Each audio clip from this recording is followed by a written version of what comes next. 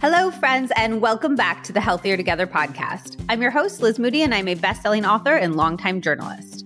This podcast is all about helping you live your healthiest, happiest life, whether we're learning how to be more productive and build better habits, crushing our limiting thoughts and beliefs, or finding out exactly what to eat for hormone balance. And yes, those are all real episodes, so if any of those topics sound good to you, scroll on back in the archives. Today, we are back with a brand new edition of our popular Healthy Cooking Secrets series. We've done Healthy Cooking Secrets episodes on putting together quick dinners, saving money on healthy food, making veggies taste amazing, and even a holiday edition to make entertaining stress-free. They always feature some of the biggest names in the food world, everyone from Julia Turshen to the Korean vegan, so I highly recommend giving those episodes a listen as well. Today, I am so excited to welcome two of my friends, Catherine Perez and Jamie Milne, to the podcast. These two women are incredibly talented and knowledgeable creators online. You probably know them as @PlantBasedRD and @everything_delish on social media, where they've racked up millions of followers by sharing their healthy eating secrets with the world. Catherine is a registered dietitian nutritionist who uses her platform to share a diverse perspective on plant-based eating, preventative nutrition, healthy recipes, and access to nutrition information. She has a master's degree in human nutrition and completed a 1,200-hour accredited dietetic internship through the University of Houston. She has been an RD since 2015 and has transformed her career into sharing all of her amazing information on social media. Jamie is a Toronto-based food, travel, and lifestyle blogger that has millions of people going crazy over her viral recipes. She's racked up over 600,000 followers on Instagram and over 2.5 million followers on TikTok after leaving her job in teaching to pursue social media full-time. She's been featured in outlets like Elite Daily, Cosmopolitan, People Magazine, and more, and she uses her teaching background to help us all make easy, beautiful, and delicious recipes. I love these episodes because they're always really fun and chatty, a real sitting with your friends, shooting the shit vibe, but they're also packed with tips and tricks that will change the way you cook. We talk about when you should see an RD and exactly what an RD can help with, the best weeknight dinner ideas, a genius hack for adding protein and creaminess to stovetop recipes. I had never heard this one before. This one blew my mind and I have been using it ever since. I am so excited to share it with you. A simple trick for making sure that healthy foods are actually getting into your diet, the best ways to get your protein on a plant-based diet, how to manage imposter syndrome and anxiety in a creative field, hacks for going viral and how to beat the algorithm, genius ideas for eating well on a budget, and so much more. As always, we would all love to hear your thoughts as you're listening, so definitely screenshot and tag us on Instagram. I am @Liz Moody, and they are @PlantBasedRD and @everything_delish. And if you love this episode, please share it with a friend, a family member, or coworker so we can all start making delicious and nourishing food in our everyday lives. Sharing is the best way to support the podcast, and it is so appreciated. And hey, maybe the people you share it with will even cook for you. So it'll be a win-win-win. Oh, and quick reminder, we now have a Facebook group specifically dedicated to discussing the podcast episodes and any and all related topics throughout the week. It is such a great resource. People are sharing their favorite retinols and the best single source olive oils based on the Dr. Whitney Bowe and Dr. William Li episodes, and just having great conversations. So I will link that in the show notes. Not only that, but we're beginning to put together groups of people in cities all over the world that love the Healthier Together podcast and want to have their own podcast clubs. It's like a book club, but you just discuss a podcast episode instead, which is much easier and less time consuming, although I love book clubs too. So I will link the sign up for that in these show notes as well. Okay, let's get right into it with some healthy cooking secrets. Catherine, I am so excited to have you here. I've been such a fan of your recipes for, gosh, I don't even know when I started following you, but everything always looks so delicious. Thank you so much. It's so fun to share food online. How did you get started sharing food online? So this actually started with my last job. I had a better work-life balance at that point, and I was able to start taking pictures of my food. And I started doing it as let me show my breakfast, let me show what I'm eating at dinner. And since it was just photography at the time, different world. Yes, much different world than now. But at that time, it got to a point where people were like, ooh, how did you make this? What's the recipe for the thing that you just showed me? And it slowly evolved to me sharing recipes and people remaking things. And then I was like, okay, well, what can I make now? Because there's so many options and so many things that I personally grew up with that I was excited to share. And this was also when I was newer to plant-based eating. So I was also excited to just experiment more. So it was just a roller coaster after that, just going through all these different things to try with different ingredients I was familiar with. What did you grow up eating? What was the food culture like in your house? My mom is Dominican, so pretty much growing up, we were very accustomed to a lot of Dominican related recipes. My mom wasn't cooking every single recipe that I'm familiar with right now. I learned a lot of that from my aunts and my uncles, but she was very into the basics of bean heavy dishes, a lot of stewed things that are like very comforting. So that type of food was what I was like the most used to growing up with. I'm not that familiar with Dominican food. Can you tell me a little bit more about what are some staple dishes? What are you growing up eating specifically? A big thing for my mom that she would make like almost on a weekly basis was guisados, which are stewed dishes. So a lot of those dishes can be like stewed beans, they could be stewed chicken, stewed beef. So there was just a lot of warm dishes like all throughout the year, even when it was like really hot out. Typically, like from a flavor profile, there's a lot of sofritos, which are a blend of different herbs and garlic. So it's very fresh tasting, even though you're cooking it for long periods of time. Lots of adobo, more savory, salty kind of components to the dishes. And that was kind of like a staple pretty much almost every night that we would eat. Was it interesting when you became an RD to kind of turn that eye towards the food that you grew up with? Yeah. So especially with the way that we're taught in a lot of our courses is that a lot of the foods that I would eat were not necessarily deemed nutritious. I always thought of it when I first started, I was like, oh, the foods that I'm eating aren't considered nutritious towards the RD lens.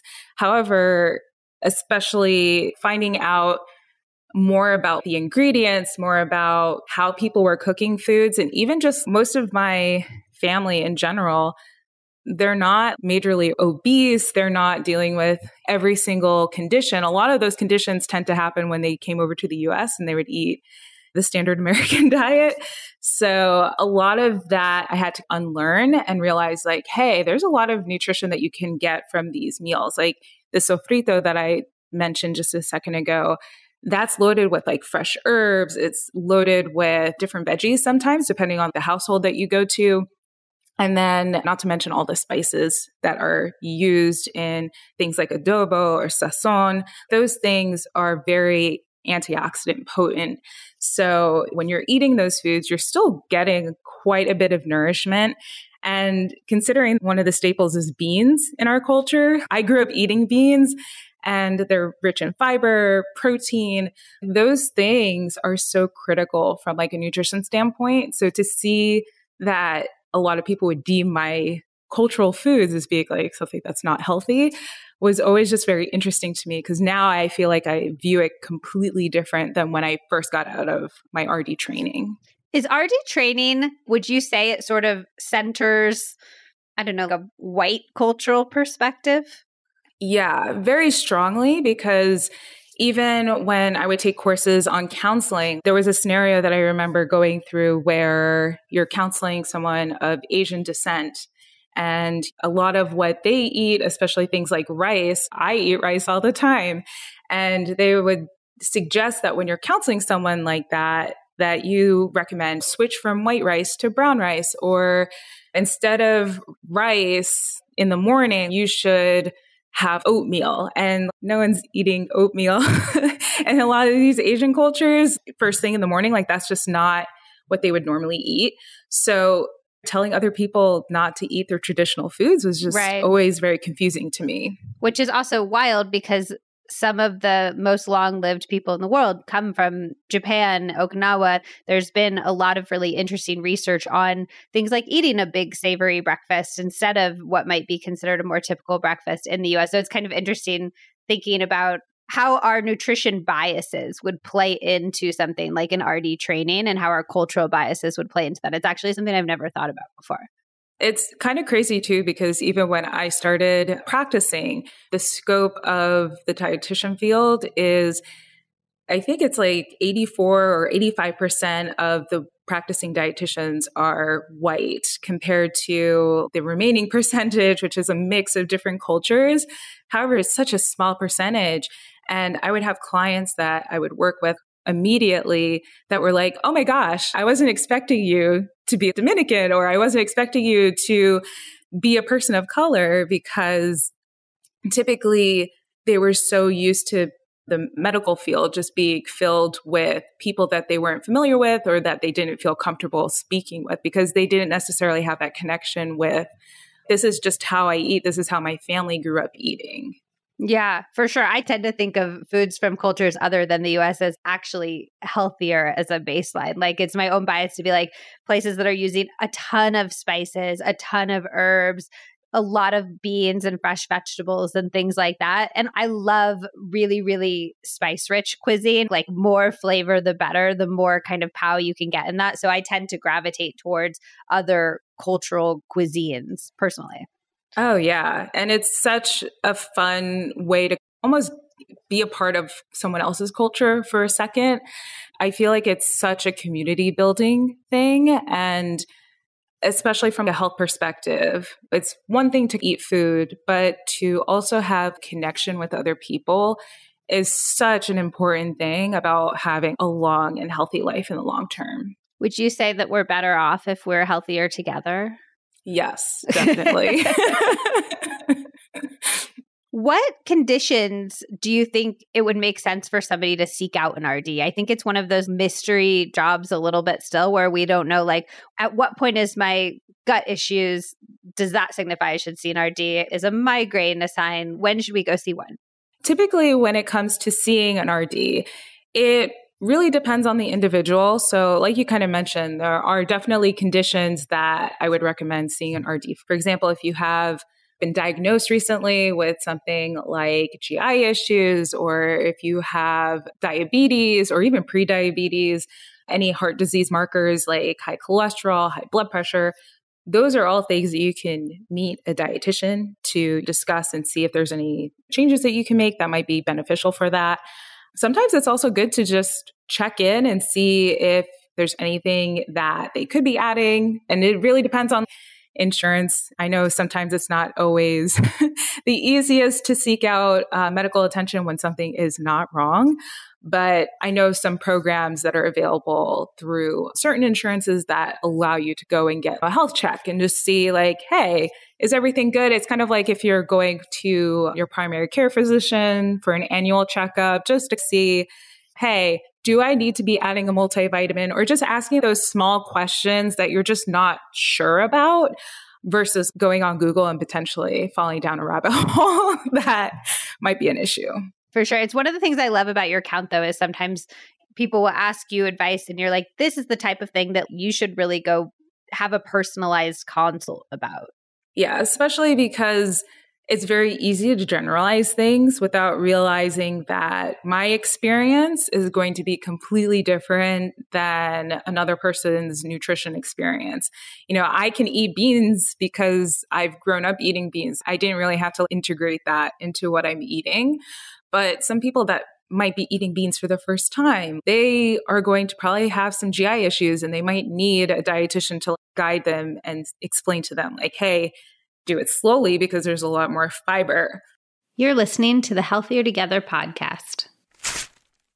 A lot of what we talk about on this podcast are low-hanging fruit, little things you can add to your day that will make a huge difference in your health or mindset or just life in general.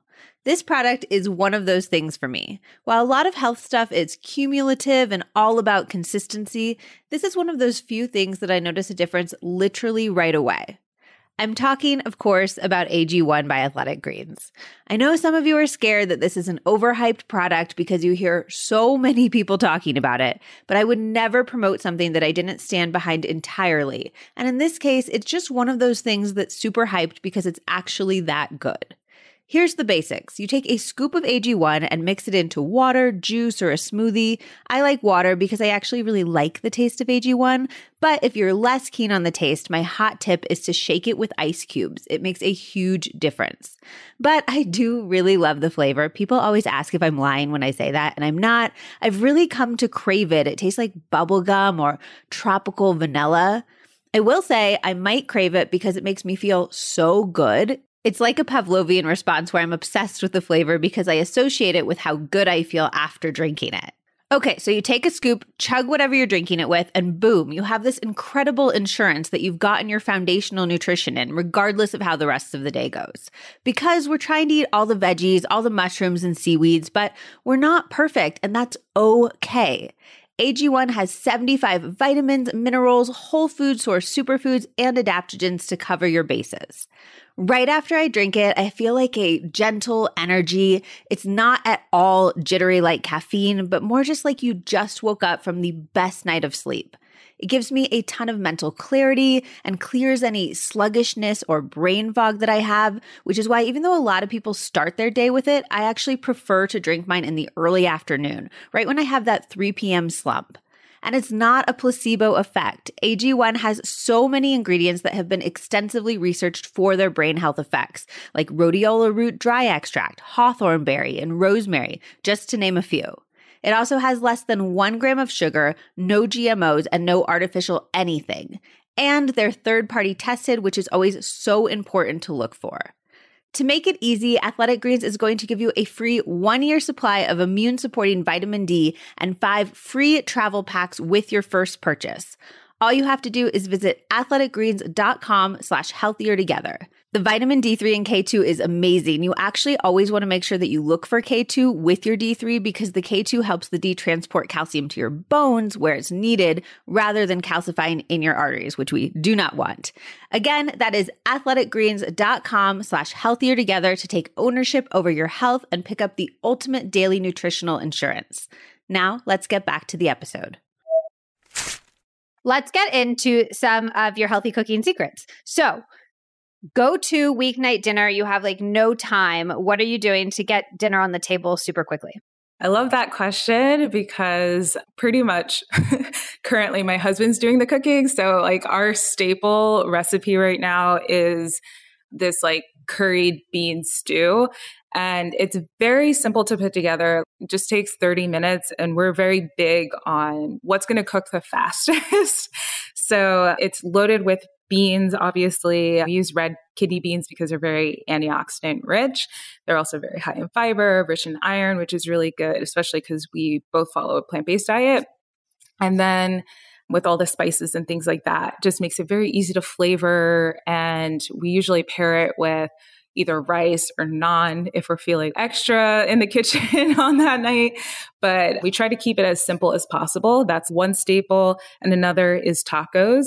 I'm part Mexican, so it's like super important for me to also keep that in the mix of things. And also tacos are like a miracle food. I have a philosophy that's like will it taco, which is like everything will taco. There's no food you really can't like put in a taco. You take a bunch of random vegetables from your fridge or freezer, saute them up with some onion, and it looks so weird on its own, but you put it in a taco and all of a sudden it's a meal. I totally agree. And then the fact that it also saves a little bit on dishes too, because you don't have to use forks and knives. You could just use your hands. Like, what's your favorite taco filling? Right now, we make breakfast tacos. Sometimes we do that for dinner, and we'll either use a sauteed tofu or we'll do just egg. We'll just kind of scramble that up and add peppers, especially like jalapeno, because like we really like spicy food. So that, serrano peppers, lots of garlic. Easiest flavor enhancer and also just so good for you is just garlic. And then sometimes we'll add some veggies like spinach because it just cooks very quickly. And we just always have it on hand. So it's very easy to just like put in for some extra nutrition too. And the stew, is there a recipe for that somewhere? Can you walk us through really fast what's going into that? Yeah. So this recipe I actually have on my website, and typically for the dish just has like a couple of different spices. So I have cumin seeds and coriander, which you just saute with some oil, and that helps to kind of bring out more of the flavor that's inside of that spice. And then we saute it with a little bay leaf and then add our garlic, some ginger. I always recommend, if you can, do fresh. Even if you have to use a garlic press or a microplane. Microplanes are amazing for garlic though, and for ginger. It's like you don't have to sit there chopping away. You can just microplane it down. And it adds so much more flavor than if you're using the powdered stuff. And typically we'll saute that with some crushed tomatoes. And I like to use the fire roasted crushed tomatoes because they just have a little bit extra umami flavor, which is super important for building flavors in your dish. After that, I throw in the beans, and then this is going to sound strange, but it adds a lot of creaminess to it. I add a little bit of nut butter. So you can add either almond butter, or I like to add peanut butter sometimes. And it helps to just like add some extra creaminess to the dish. And the peanut, I've had peanut stew, and I feel like adding that peanut butter would give like a little bit of that note too, which is really delicious. I love the idea. Honestly, it's because one of my favorite hacks is using nut butter to make nut milk, just blending nut butter with water to make nut milk. And it would totally make sense that if you're adding nut butter to a liquid base like a stew, it would add that milky, creamy texture. But I have never thought of that. Yeah, I love to use it because sometimes when I'm making a dish and calls for like coconut milk or something, I tend to use just like a little bit of it to add the creaminess, and then I end up like wasting the rest. Half a can of coconut milk. So I feel like I always have peanut butter on hand. That's genius. Then if it's almond butter, it makes it more neutral in taste. So if you just want the creaminess without adding the peanut flavor, that's a good option too. Is there anything else that goes into that or anything on top of that? Or are we done?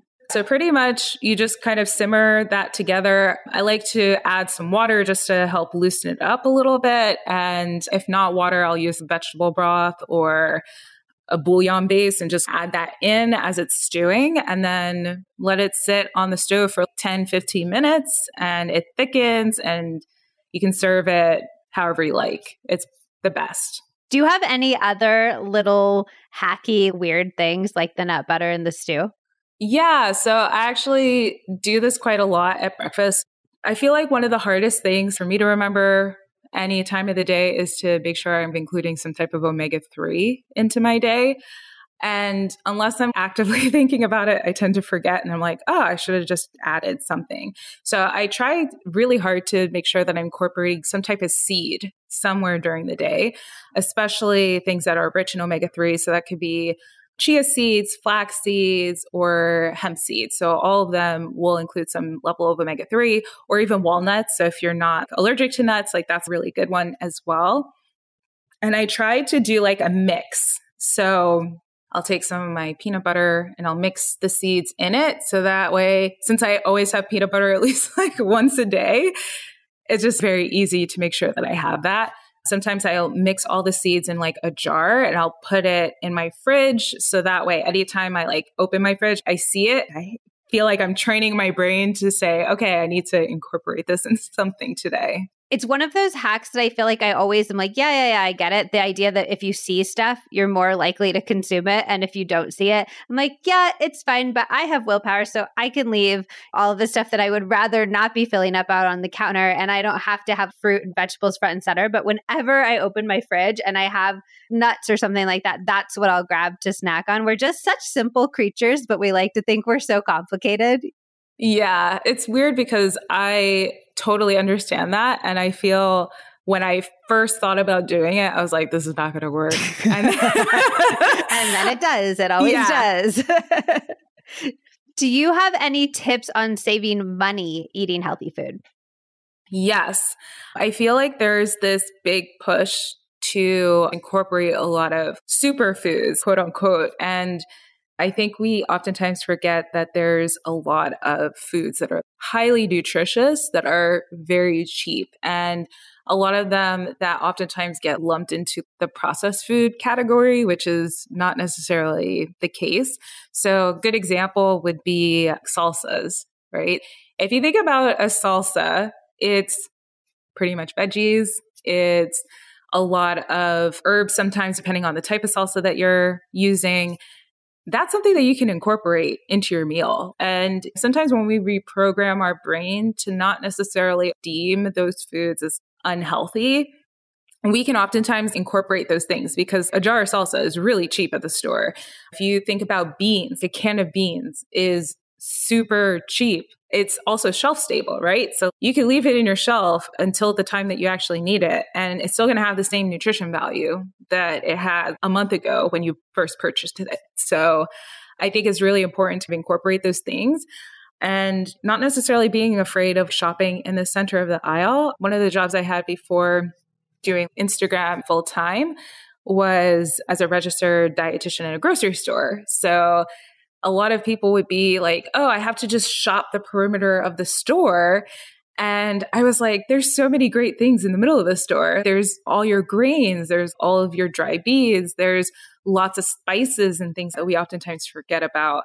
Those things can be super valuable and it's also more convenient, right? Like if you go to a shelf stable rice that's like already prepared and all you have to do is microwave it, that's eliminating maybe some of the barrier that you might have taken to say, oh, I don't feel like cooking today because I have to make a whole pot of rice. It's like, all right, if you don't feel like it, just get some shelf stable minute rice, pop it in the microwave and you have half of your meal done. All you have to do is the base. So just saves time, eliminates barriers to health, and just makes us a whole lot better in general.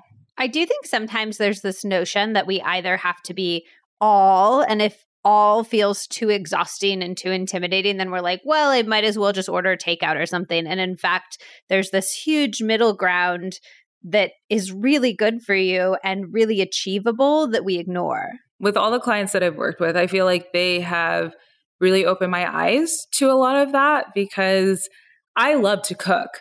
I don't mind cooking things from scratch. Not everyone is like that. And that's totally okay. And that shouldn't necessarily bar them from being able to nourish themselves. So if they just need to be better with looking at labels and making sure that something is fitting their nutrition needs, it's okay if they need to go to something that's partially prepped, if that helps to encourage them to make sure that they're having balanced meals during the day and just energize themselves. I think that's just as valuable as someone that is willing and able to cook in the kitchen from scratch. I love the salsa hack too. I had a viral TikTok, I think like last summer, that I was like, salsa is salad, basically. And we just, because it is, it's like every bite is like having a huge amount of salad because you're making it so tiny by putting it in the food processor or whatever. Especially if you ever make salsa yourself, which is way easier than people think it is.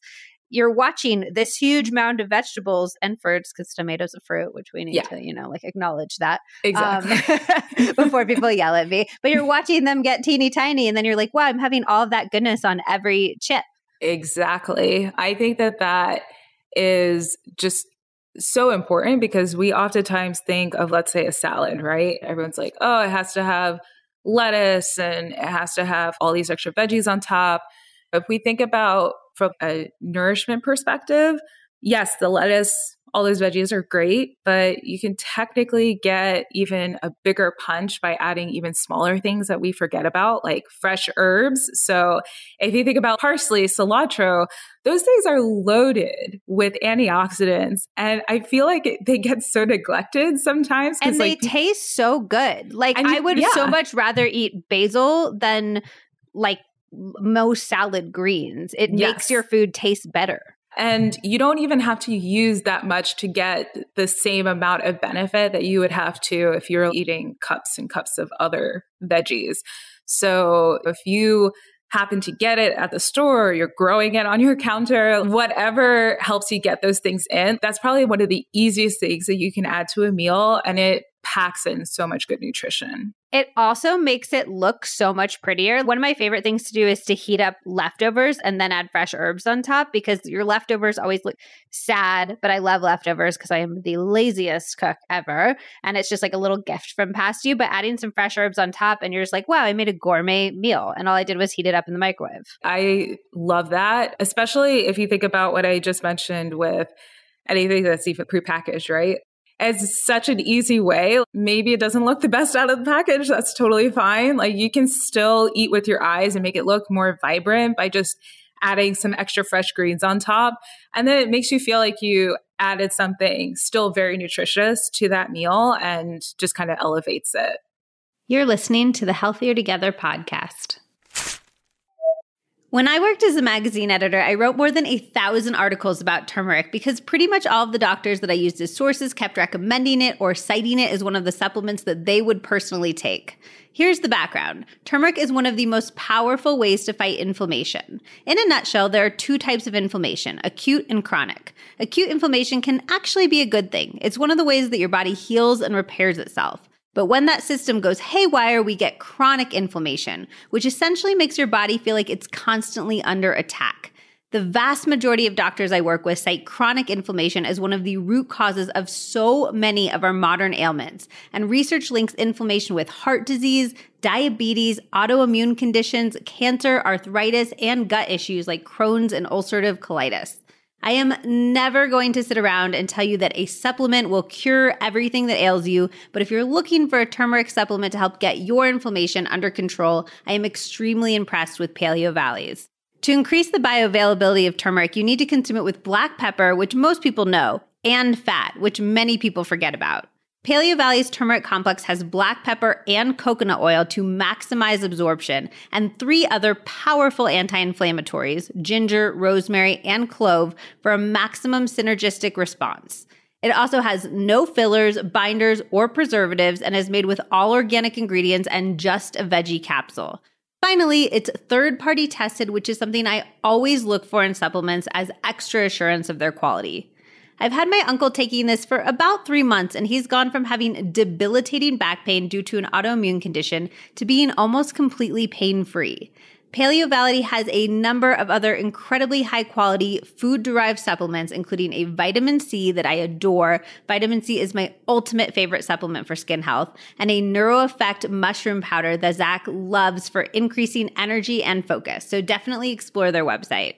If you'd like to check out the turmeric complex, the vitamin C, the NeuroEffect, or any of Paleo Valley's other amazing products, head over to paleovalley.com and use the code LizM for 15% off. That's paleovalley.com and code LizM for 15% off your order. And if you have any questions, feel free to hit me up on Instagram. I love chatting about this stuff.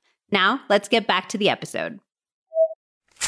You mentioned that you were starting your stew with the spices. I think you had coriander and cumin sauteed in the oil. Are there any other spices that you think we should be incorporating in our cooking regularly that maybe a lot of people are shying away from?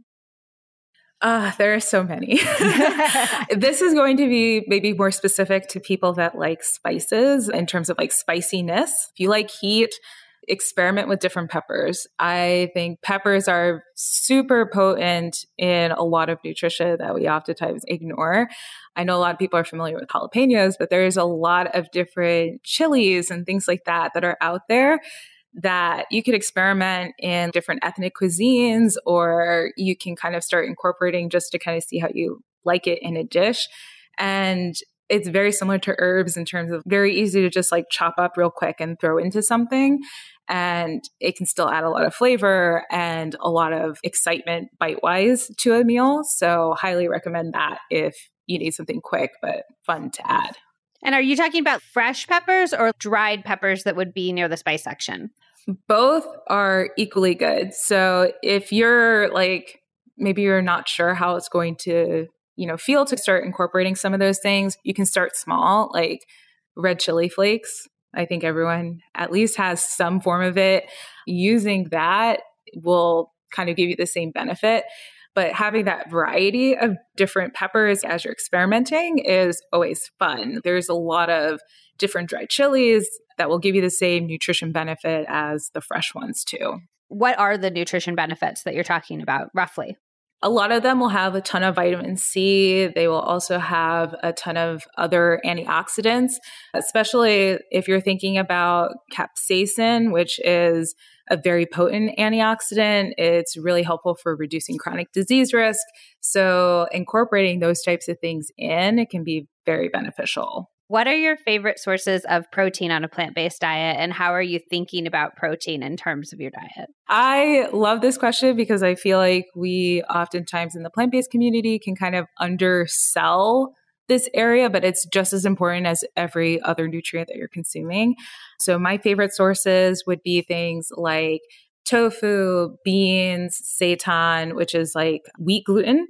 And it's actually used in a lot of different cultures too, especially Asian cultures. They don't usually call it seitan, they usually call it wheat meat. And typically with some of the other beans, there's like lots of varieties. If you're not very big on beans, there's also lentils, which is all under like the pulse family. You can also get some extra protein from like different things like nuts and seeds as well. A big thing that I like to recommend is to kind of mix and match. So you don't feel like you have to just eat a cup of beans. I love beans and I could eat that all day. But I know for some people that might not be enough. So if you need to match that with some of that wheat meat, or if you are a tofu lover, you can like match that with the beans or like mix it into that stew that I mentioned before. And it just helps to enhance the amount of protein that's there. And it helps to kind of complete the meal and make it more filling, add some different textures, right? Because like I know a lot of barriers for beans is that the texture is weird for some people. You know, if you have to make that into a bean patty, or, you know, if you like falafel, like that's very easy way to incorporate more protein, but change like the texture of it, make it more interesting.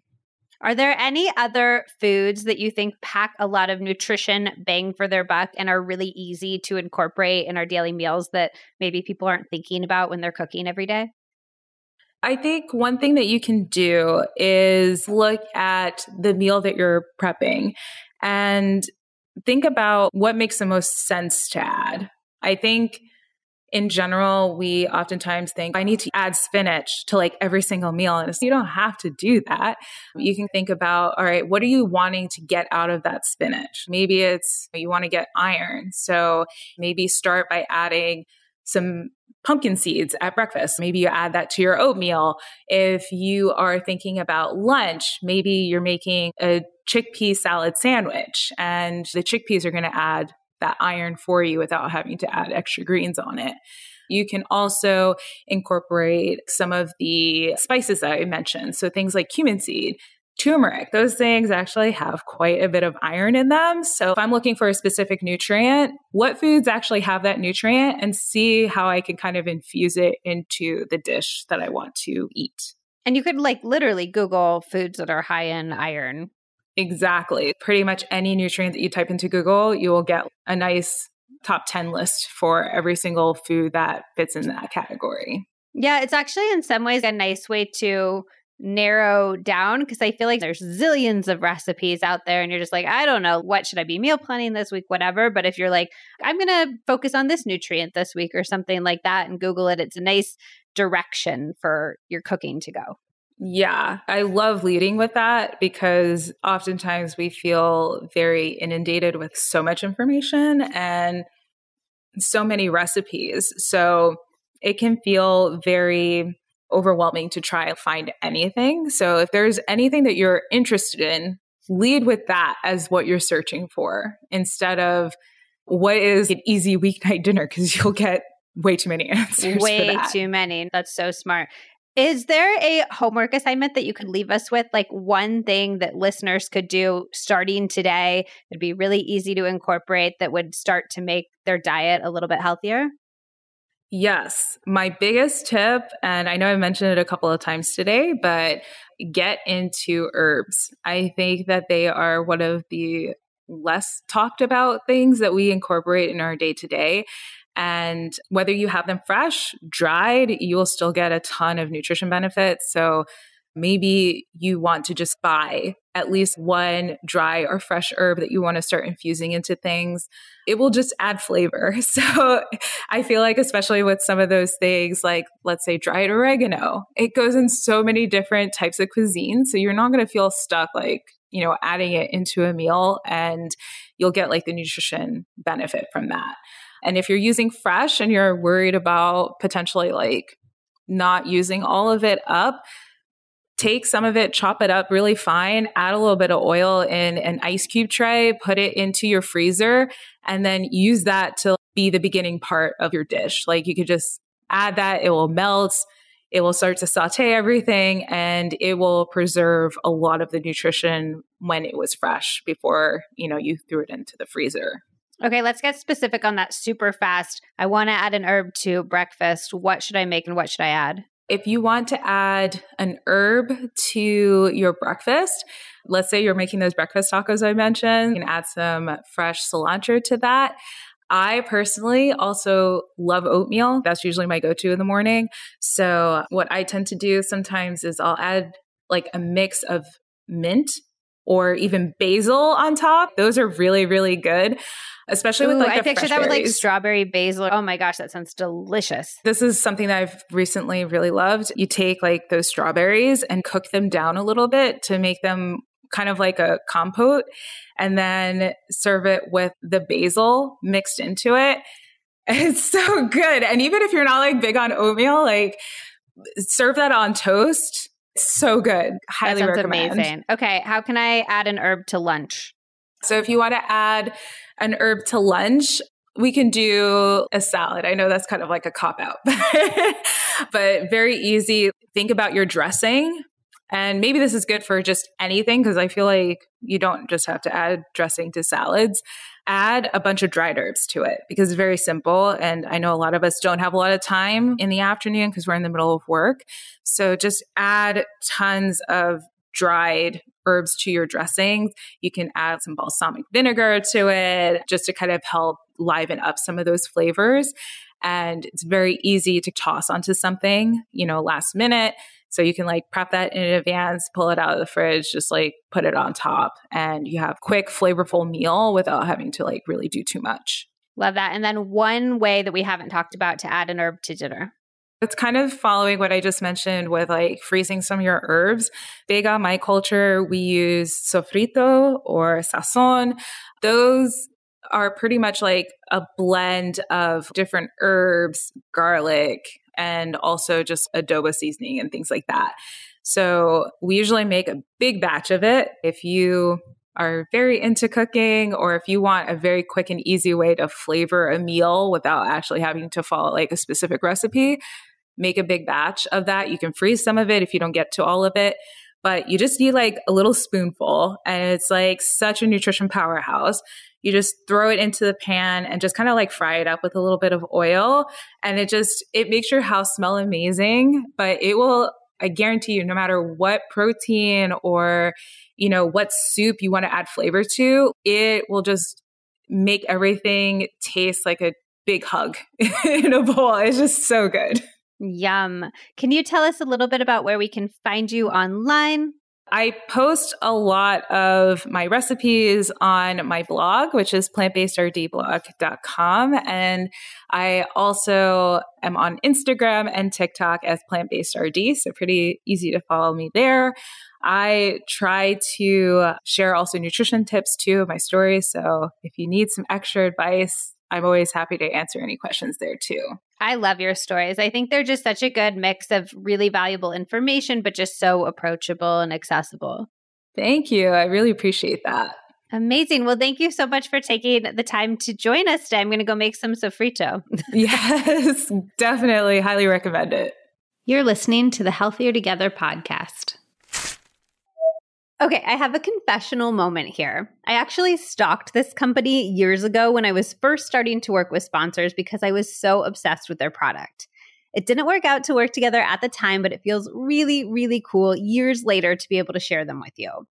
I really like to use these spots as a product recommendation tool to talk about brands that I am obsessed with, and this company absolutely qualifies. And it just feels really special to be doing this partnership after loving them for so long.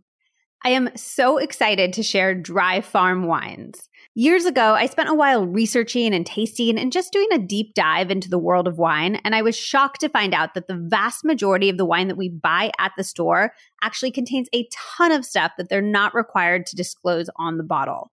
There are 76 additives that are legally approved for use in winemaking in the US. We're talking dyes, thickeners, chemicals to make it more tannic or less tannic. Basically, they're taking the fermented grapes and trying to standardize the flavor universally, make it shelf stable, and rushing the vine to bottle process.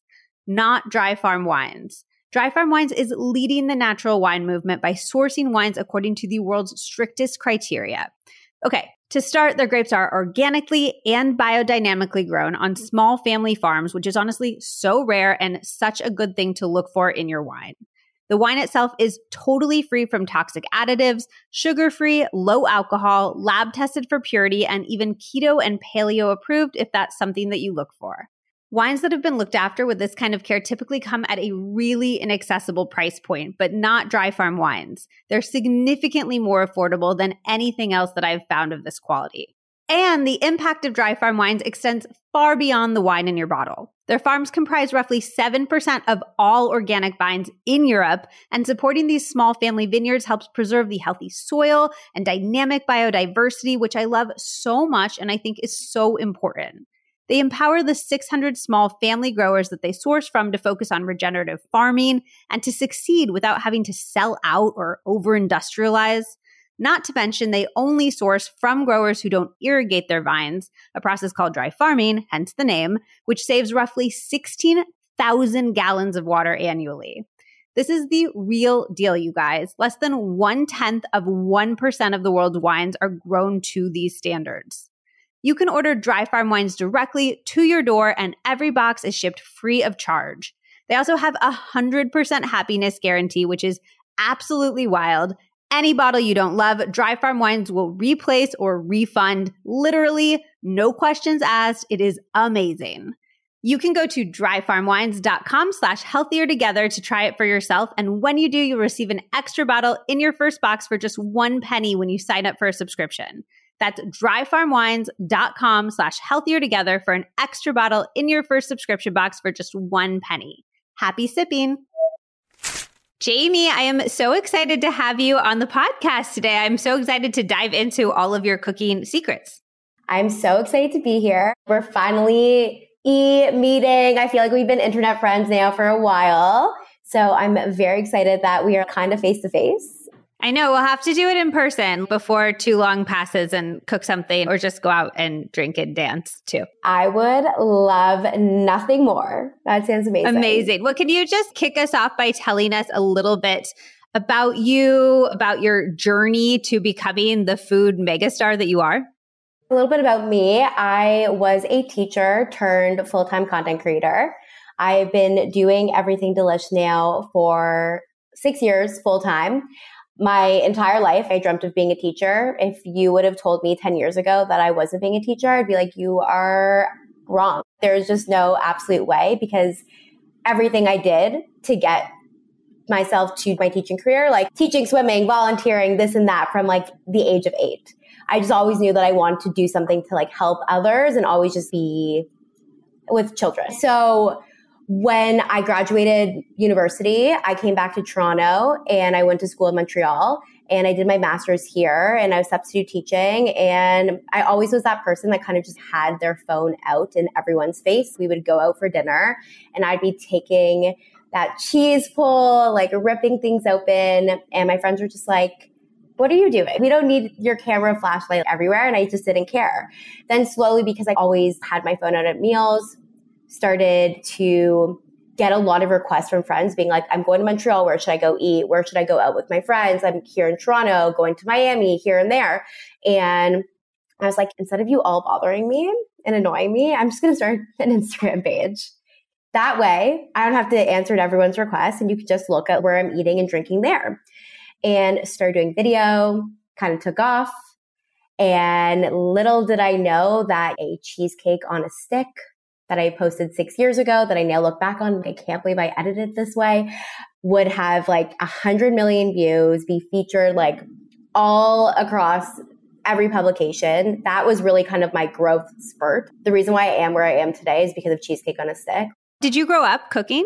I grew up in a Jewish family where food was the forefront of everything that we did. Shabbat dinners, really big family meals, and high holidays.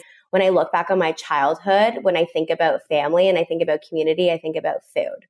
I think about my grandmother's cooking. I think of my mom cooking. I just grew up in a household where when I was 4 years old, I was eating a club sandwich with like extra mayo on the side. That was me. And when I went to university, that was like my first real time. I was on my own, and that's when I really fell in love with recipes and cooking. And when I did start Everything Delish, I would put some of my own recipes, like throw them in there. But I had a little bit of imposter syndrome because I felt that because I started off with a certain niche, which was this cheesy, crazy dish kind of being thrown at you, that people wouldn't want to see my healthy recipes. Like I love working out, loved eating healthy, and I was really nervous that people wouldn't want to see that. And then I was like, this is all you're getting. It's a pandemic. I'm curious because you said you had this imposter syndrome and you've clearly overcome it. Do you have any secrets to overcoming that imposter syndrome? That is a really good question because I feel like sometimes I still, even after doing this for 6 years, it still can creep up on you. I'm very open on my social media about being anxious, and it was actually my anxiety during the pandemic that made me go offline and cook because I was so overwhelmed with the news.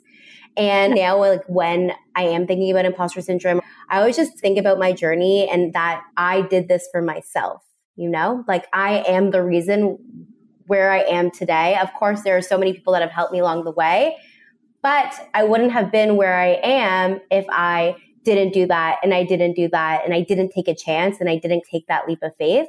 And it's taken me, a really long time to have that moment and be actually confident to say, wow, like, look what I have done, like what I have built, because I think a lot of people have a hard time owning that, but we need to own our success. I believe that more than anything.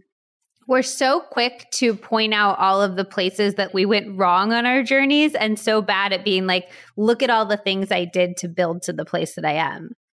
1,000,000%. We're being fed so much information. We're constantly in a society where we're comparing ourselves to other people and we're being like, well, why didn't we get that deal? Why didn't we get this? Why didn't that video do well? You know what I mean? And instead of comparing, now what I do is I actually write down all the really great things that have happened in my week so that I'm not focusing on, so why isn't that happening, right? Like even something like my story views did really well, something small, or I went on a walk for myself today, or I was able to share an Amazon wish list. I was able to do this and make a really great connection for them. Things that happen in the moment that we actually don't take time to reflect on. And that has been like very grounding, but also really helpful in keeping me in that like positivity lane. Are there any other practices that you do on a daily basis that you find really helpful for your anxiety? I am a huge believer in journaling. I think that journaling is super helpful as someone that struggles with anxiety. I also have ADD, so I need to have those lists out there. It's just extremely helpful. Just having that moment to myself to be like, this is what I'm grateful for the day, and this is also what I need to do for the day. And being able to intertwine both of them has been very successful for my productivity and also just my mental health.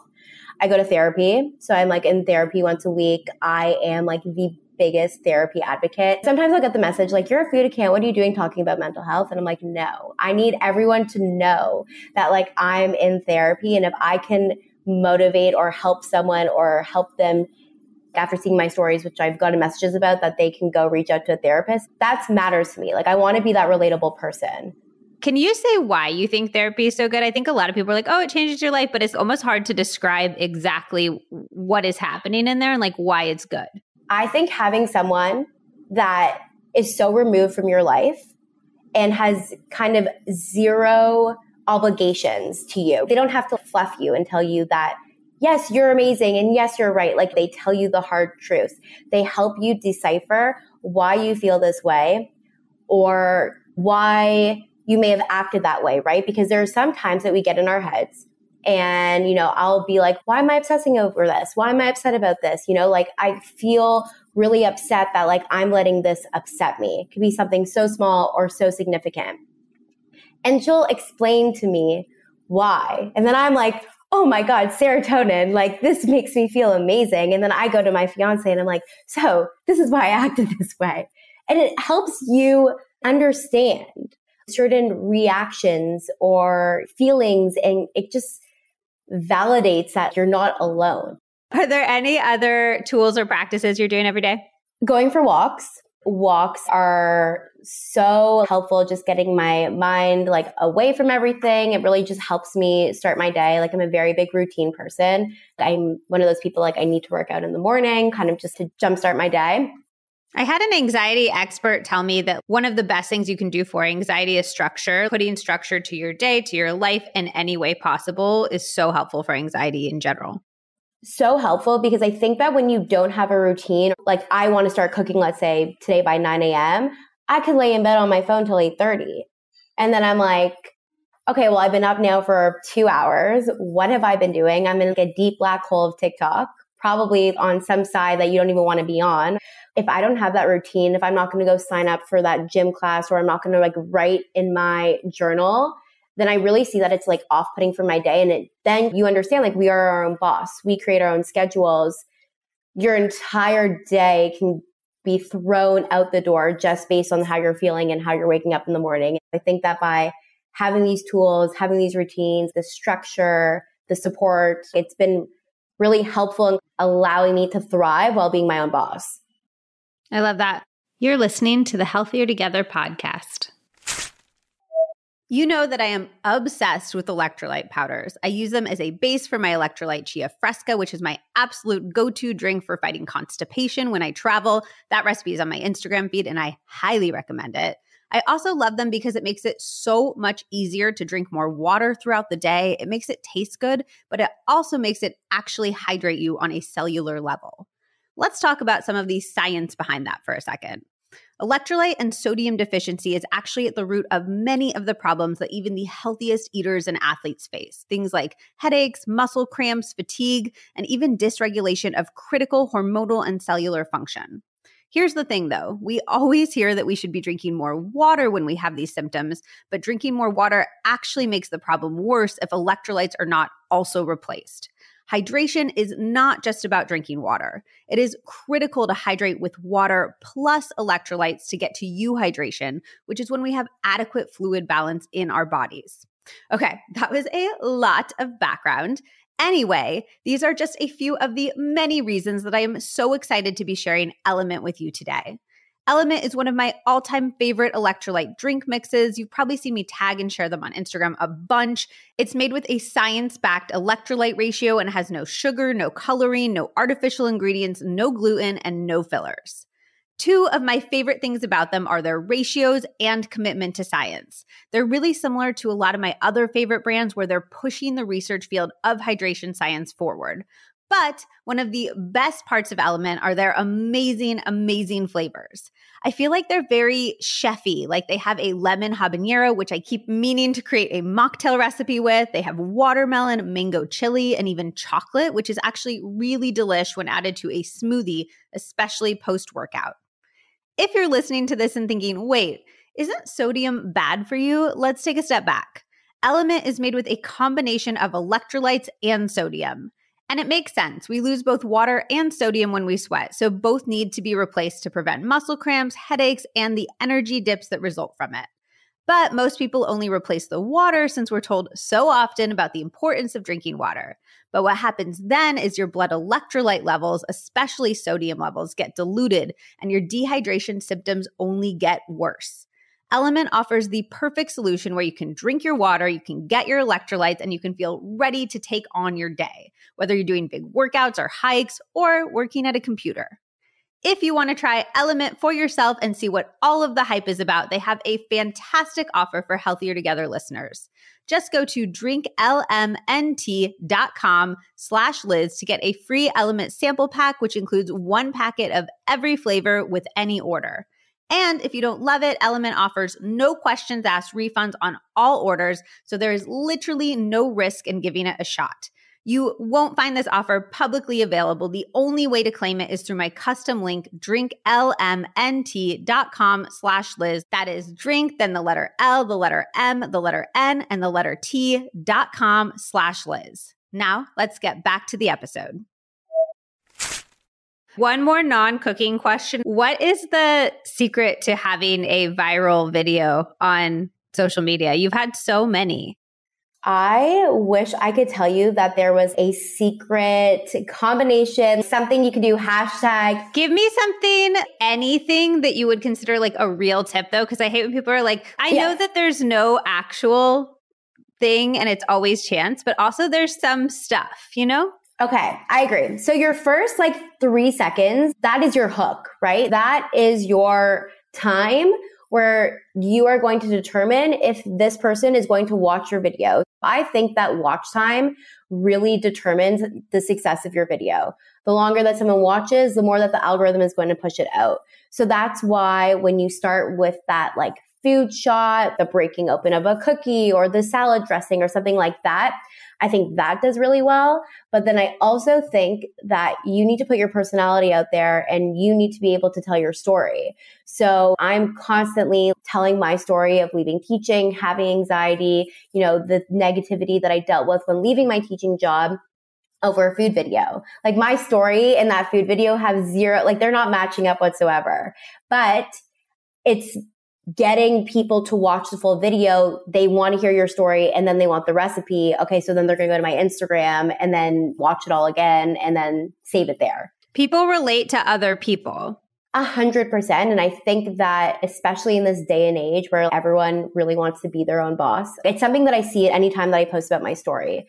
I get a lot of teachers reaching out to me being like, you are my inspiration. I want to leave. I want to do my food job. Oh no, we need people staying and teaching though. Some teachers got to stay. No, I agree. It could be with absolutely anything. I think that people want to know that it's okay to not feel okay and you aren't stuck. This isn't permanent. You are not married to your job. I went to school for 7 years. I did 2 degrees in education. My entire life was dedicated to my teaching career. I believe that I utilize the skills that I learned in my everyday life in my job right now. I'm not doing anything like that. I think that's such a strong point though, is that even if your job isn't transferable, your skills are, and you're just building skills continuously throughout your lifetime. And I think sometimes we're like, oh, if I'm not going to keep doing this job forever, it was a waste of my time. But actually you're still building skills that can be applied in any number of jobs. 100%. And I think everything is an experience. And when we reflect on our experiences, we're able to have those takeaway moments, right? So I can see so many crossovers with my teaching placements in my, 2 degrees that I'm able to do now. I am very organized, things that help me succeed now that I maybe wouldn't have realized before, but I'm able to see that they transfer, like you said, now. Okay, well, let's put some of that teaching life to the test a little bit. Let's start off for our eating part about how you can make a work lunch that will still make you feel really, really good when you eat it, but something, it's portable, it's transportable, you can take it with you. What would you do for a healthy work lunch? So I love the mason jar salad. I feel like it's having a moment right now. And what I love about it is, I hate doing the dishes. So everything I will do will be to limit the amount of dishes that need to be there if possible. Hallelujah. Yes. Yeah, right? Who wants to do the dishes? So I love the fact with a mason jar, you can make a dressing, put it at the bottom because you want it all to come out beautifully. And you can just layer everything. You can put whatever you want in the salad. You want the base to be quinoa, you can do quinoa. You want to do rice, you do rice. Arugula, romaine. Then you just add in any veggies, some cheese, avocado, healthy fat there. There's just so much that you can do with the mason jar salad that it doesn't need to be I'm just packing lettuce into a jar. What's your favorite dressing? I make a honey basil balsamic. I don't know if you realize, but I paused there because TikTok tells me I say balsamic wrong. Is that a Canadian thing?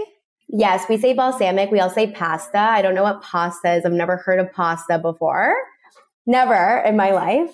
So that's why I pause and I'm like, balsamic. But no, I have a friend who mispronounces stuff intentionally on TikTok because then people go wild at the comments so that it makes things go viral. So maybe your Canadian accent is actually an asset. I have to tell you, I use it to my advantage a little bit when I do a pasta recipe because I know pasta recipe. Yeah, if I start the recipe with pasta, I just know that people are coming at me in the comments and it's helping with the engagement.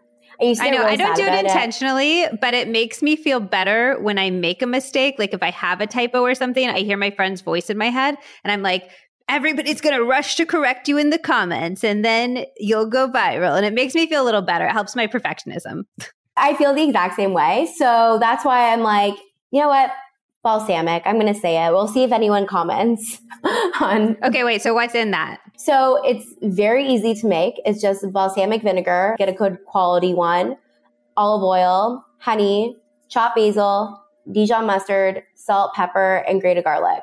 I think salad dressings are one of those things that they're so simple to make, but we've been fooled by the whole industry into being told we have to buy them. 100%. And I also think that people have this idea that like one salad has one salad dressing. Like, no, you can use a salad dressing with so many different ingredients. I will actually take salad dressings and use it to marinate protein, whether it be salmon or chicken.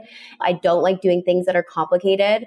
So I want people to know that, yes, you can use this balsamic dressing on a really delicious caprese salad, like pasta salad, or you can use it to marinate your chicken. And you can even put another dressing if you want on it. We don't need to have all this crazy 14 ingredient salad dressing. You can reuse it for whatever you like. Okay, what about quick and easy dinner? Like you have 10 minutes, you're hungry, but you want to feel good when you've eaten whatever you've made. My hot honey air fryer salmon. I am obsessed with the air fryer. I think it is the best kitchen appliance that you could ever buy. Sell me on the air, like why? It is just easy and it cooks everything quickly. And you always know that it will come out really delicious. So I know I said salmon, but also making chicken wings in the air fryer is super easy. You can add olive oil, but it's not necessary. You just pop the chicken wings in there, put some seasoning on, put it on for like 35, 40 minutes. You have the crispiest, most delicious chicken wings. No baking sheet required, no preheating the oven. Just pop it in there. And I make tender, soft, delicious salmon in 8 minutes. And then are you putting anything on the side of that? Or are you just sitting and eating a plate of fish? No. I actually think I enjoy the sides more than the main. Yeah, like in almost any restaurant and like in any situation, Thanksgiving, I'm side girl all the way. Same. And I love mixing different things together. I think I get that from my mom. Like I grew up with my mom who would actually grill pineapple, put cinnamon on it, and then dip it in like Dijon honey mustard. Oh my God. I love grilled pineapple. I think grilled fruit is something we just need to talk about more societally. I 100% agree. And I think that fruit salsa is having a moment right now because people like the dicing it really small. So maybe, okay, we should do like a grilled peach, like salsa. Oh my God. That sounds so good. Or you grill up pineapple and jalapeno and then some garlic.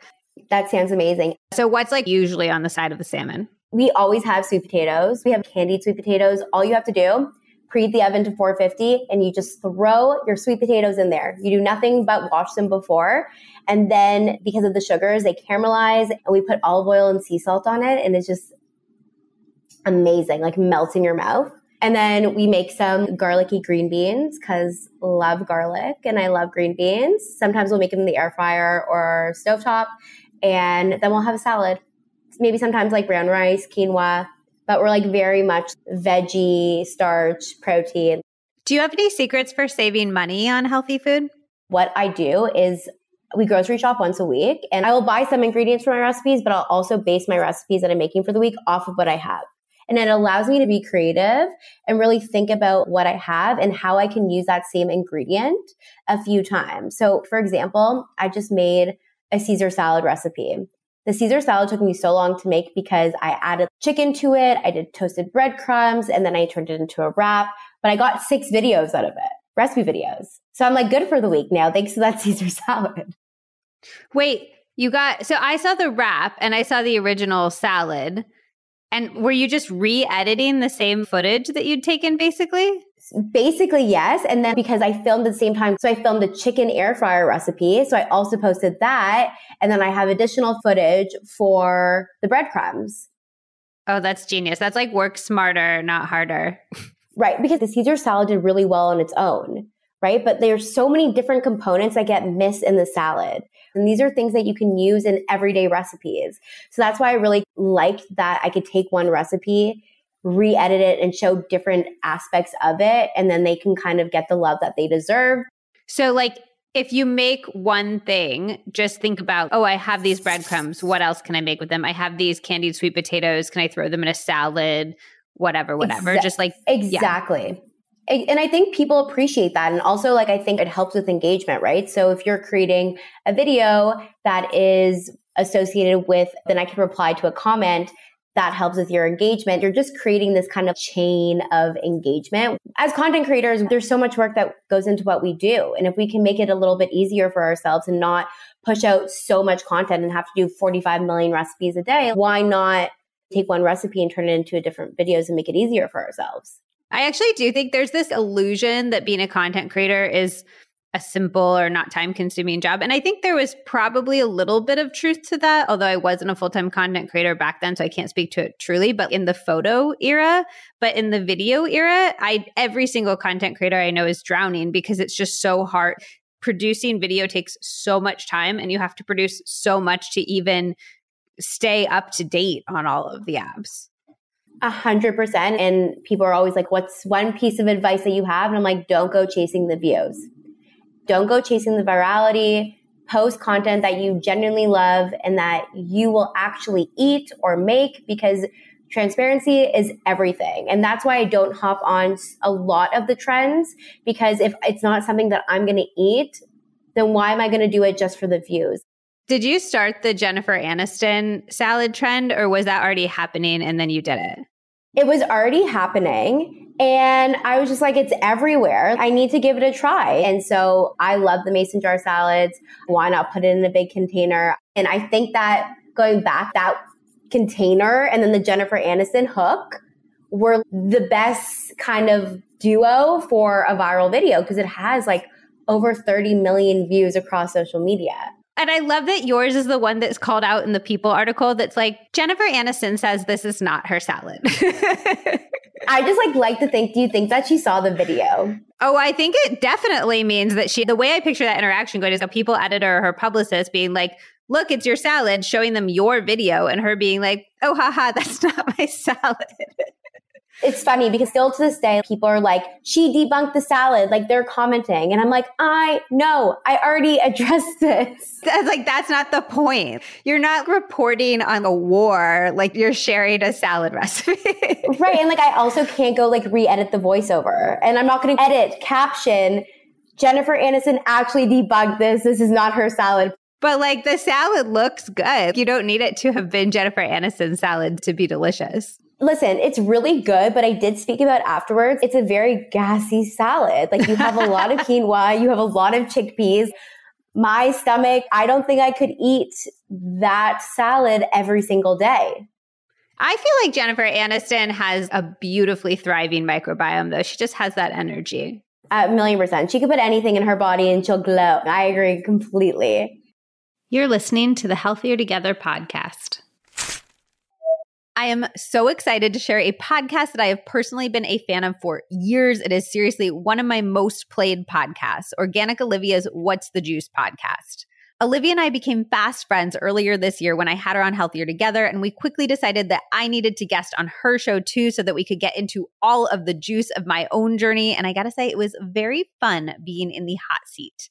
Olivia is an herbalist with her own line of formulas and one of the best blogs on the internet where you can learn about PCOS and period woes, breakfast ideas to balance your blood sugar, or how to quit caffeine for good. I'm telling you, this blog has endless opportunities for you to get lost down the health and wellness rabbit hole. And the best part is almost everything that she writes about on her blog is covered at length by experts on her podcast. If you're a fan of my show and you come back week over week, I cannot encourage you enough to check out What's the Juice by Organic Olivia. Our shows go together perfectly. We are both Leo women with a lot to say and the science to back it up. So cue up an episode of What's the Juice on your favorite podcast app. I suggest starting with season 3, episode 8. It's not the stress you feel, it's the stress you avoid, with Kelly McGonigal, PhD. And I also loved her recent episode about solo travel, but you seriously cannot go wrong with anything. You can find it by searching Organic Olivia wherever you listen to podcasts. Are there any other ingredients that you like to keep on hand so that you can eat healthy whenever, just that you always keep in your cupboard or keep in your fridge? I'm a huge fan of coconut wraps. I think it's easy. We freeze everything. So like it's easy when you like pop them into the freezer. Speak to that, because I think that people so underutilize their freezer. And I think that's a healthy eating hack unto itself. When you say you freeze everything, what do you mean? What do you freeze? We freeze absolutely everything. You don't need to go to the grocery store every single night and go spend money on a fresh piece of protein. Plan for the week, plan the day before. Like, and that's something that a constant conversation that my fiance and I are having. What are we eating for dinner tonight and tomorrow and the next night? So we will defrost the chicken. We have shrimp. Like we go to Costco. We have these proteins there for when we want an easy meal. It doesn't even need to be an easy meal. It could be anything. Chicken wings, veggies. I just had literally a huge unlock when you said that, which is to the point about how do you save money eating well. Your time has value. And when you're saving time eating well, when you're not going back and forth to the store, you're in essence saving money, even if it's not direct money, because your time has that value. I can't go grocery shopping 7 days a week. One, and financially, it doesn't work for us. And two, like it's very time consuming.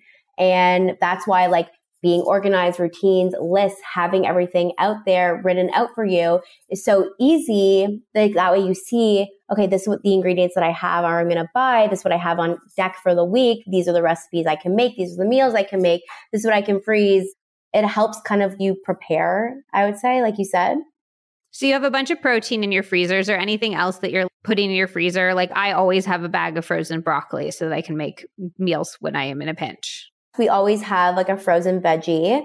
I love putting like my wraps in there. Like I don't think that wraps need to be fresh. It's like super easy. Pop it in the microwave or put it in your oven and defrost. Always frozen berries. We always have in there as well. And then I would say like a lot of protein, everything from like bacon to lamb chops to everything we have in there. We love frozen dumplings, the Trader Joe's frozen dumplings. So we get those. Is there any ways that your Jewish heritage has influenced your cooking? Are there foods that you made growing up that you make now or that you've made your own spin on? 100%. Well, one, my love of pickles comes from Shabbat dinners. My grandmother, who we call her bubbies, I would be sat beside like a jar of kosher dill pickles and I'd eat everything before. So like I put pickles in salads. I always am talking about it on stories and people are like either like, yes, I love doing that, or they're just like, absolutely not. I think a elite combo is pita with just pickles. People are like, you're crazy, but it's actually really good. See, I was on board with salads because I'm like, it would provide a nice sort of salty, tangy counterpoint to everything in there. I'm not sure that I feel the same with just pita. You'll try it and then you'll let me know. You're going to be like, okay, and she calls herself like a food blogger and recipe creator. Like, who is this chick? No way. So definitely that, but like for sure, matzo ball soup, love making that, just roasted chicken. My grandmother actually just recently passed away and her shake and bake chicken wing recipe is forever with me. I've been kind of like guarding the recipe. I really want to remake it, but I need to find a time where I'm ready to do it. I want it to be like super special because it would be just for her. They're just like what she's known for. So that could be like indirectly why I always make chicken wings and I always put them in the air fryer because it's super easy. I love that. So I have two more for you. One, what is your favorite vegetable and what is your favorite way to use it? And I love mushrooms. Love mushrooms. I think that they are just such a very versatile dish. I love the fact that there are so many different types of mushrooms and you can use them in honestly everything. You can put them in eggs. You can put them in pasta sauce. You can also put a portobello mushroom and you can deep fry it and you can make a mock chicken with it. And you will have like the same texture and almost flavor profile as chicken. So I think that you are able to manipulate mushrooms to kind of be its own star in a dish exactly how you want it to be. Does that make sense? It does. Okay. And then can we get, just because we've talked a lot about content creation in this episode, I'm curious if you were going to give one piece of advice that was super specific and like actionable and tangible, like download this app or read this book to somebody who wanted to be a content creator, and one piece of advice that was a little bit more mindset-y, what each of those would be. I think that for one, if you want to be a content creator and you want this to be your job, you need to be on the apps. You need to have your pulse on everything because if you don't know what's going on, then it's going to be hard to know like what is trending or what is the video styles that people are doing well or what is going on social media, because I'm sure the both of us, we live and breathe social media. Like we are on every single app. I'm reading like every news article. I'm listening to every podcast. I'm on Pinterest. I'm on here. I'm on there. I hear of a new app. I'm going to download it. Like now I just downloaded Be Real. I have no idea what it is. Don't ask me like how to use it because I have no idea, but it's what everyone's using right now. So I'm going to go on it. I also, Snapchat's making a comeback. So why not? I use Snapchat personally. So let's open up my profile. So I think that you just have to create a profile. You have to go on it. Think of it. It's also fun, but it also could be research, right? What do you like? Why do you like it? Do you want to create those types of videos? I think that it just really helps you find what type of content you want to put out there. Okay. So something super specific, like you can go do this right now, a little hot tip, an insider secret. Oh my God. Insider secret. I would say you have to download InShot. That is like my best kept secret. That is the best free video app to use. And if you have any issues with it, go on YouTube and watch a tutorial, because that's how I taught myself how to use every single app that is out there, especially Lightroom and InShot. Super easy to use. And I think that when people are like, how do I get started? I say, download InShot. Love that. I think YouTube is so wildly underutilized. It is insane to me that you can literally learn to do almost anything. Any niche issue I have, I type into my YouTube search. I'm like, how do you do this? And there's definitely always a video for it. What I love about YouTube is I will have like a random kitchen appliance. We got it from our wedding registry and I'm trying to put it on and I don't know how. And I'm like, how does the Vitamix 467890 this go on? And they're like, we have a video for that. And it's a full tutorial. It's amazing. Knowledge is power. Like if you don't know how to do something, you need to really immerse yourself into that app. You need to watch videos. You need to educate yourself, because that's how you're going to learn. I didn't wake up one day and became a professional food photographer or videographer. And I still don't think I am, but it's all based on experience and just teaching myself and making myself aware of everything that's happening and the apps to use and this and that. That's such a good note to end on. Can you tell us where we can find you on the internet? Yes, I am on Instagram, TikTok, and Pinterest. And you can find me at everything _delish. That underscore, it's fine. We don't talk about it. Invisible underscore, but don't forget the underscore. Yeah, don't forget the underscore, but it's there. But let's forget about it. Well, thank you so much, Jamie. I loved all of this. I'm going to go candy a sweet potato right now. I literally have some on my counter and I'm going to go do that immediately. It sounds so good. I am so excited for you and I can't wait to hear about what you think about it. But thank you so much for having me. I'm honored to be on here and you are an amazing host. So thank you so much for having me. Okay, how great were all of Catherine and Jamie's tips? I love how approachable and easy their advice was. Like, I love the nut butter hack for adding creaminess, adding herbs to all of our dishes to elevate their nutritional value and their flavor. The freezer wraps idea, just so much good stuff. I would love to know what tips you're going to try. So come and join the Healthier Together Podcast Club Facebook group so we can all share and learn together. It is linked in the show notes. And if you're interested in signing up to be part of a Healthier Together podcast club in your city, there is a form for that on the Facebook group, and I will put it in the show notes as well. If you're new here, make sure that you're subscribed so you don't miss out on any future episodes. We have amazing ones coming up, including a highly requested episode about how to make friends as an adult and an Ask the Doctor blood sugar edition, which I know you are going to be obsessed with. So subscribe so you do not miss out on anything. Okay, I love you, and I will see you next week on the next episode of the Healthier Together podcast.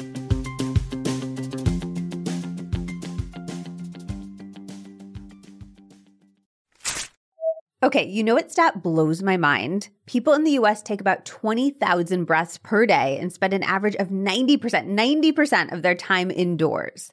And that indoor air can be up to 100 times more polluted than outdoor air, according to the EPA. Indoor air pollutants can cause respiratory symptoms like sneezing, congestion, scratchy throat, and even more serious health problems like lung and heart disease. I talked about this with a world famous doctor friend years ago, and I was like, it is awful. What do I do? And she said, you need a high quality air purifier and you need to keep one in any room that you spend a ton of time in, which is why I am so excited to introduce you to Air Doctor. Air Doctor goes above and beyond the HEPA standard, which requires that 99.97% of particles at 0.3 microns be captured by a filter. Air Doctor uses an ultra HEPA filter that was independently tested and proven to remove at least 99.99% of particles as small as 0.003 microns. That is 100 times smaller than the HEPA standard. This includes allergens, pollen, pet dander. For any other pet parents who are allergic to their babies, this makes the biggest difference in my allergies with Bella. Highly recommend for that alone. This includes dust mites, mold spores, and even bacteria and viruses. Also, if you live somewhere that is coming up on potential fires this summer, please, please, please get an Air Doctor so you have it ready. Breathing in smoke is awful for your lungs. And as somebody who lives in California, it gives me such peace of mind that I have my Air Doctor ready to go. We have a few, but if you are starting with one, keep it in the bedroom. That way you're breathing great air for at least a third of your life, and it'll help you get better sleep, which will have so many downstream positive effects. And as a little bonus extra, it has such a nice white noise sound. It actually helps me fall asleep and stay asleep. Air Doctor comes with a 30-day money-back guarantee, so if you do not love it, just send it back for a refund minus shipping. Head to airdoctorpro.com and use promo code LizMoody, and you'll receive up to $300 off air purifiers. And this part is exclusive to Liz Moody podcast listeners. You will receive a free 3-year warranty on any unit, which is an additional $84 value. Lock in this special offer by going to AIRDOCTORPRO.com and use promo code LizMoody.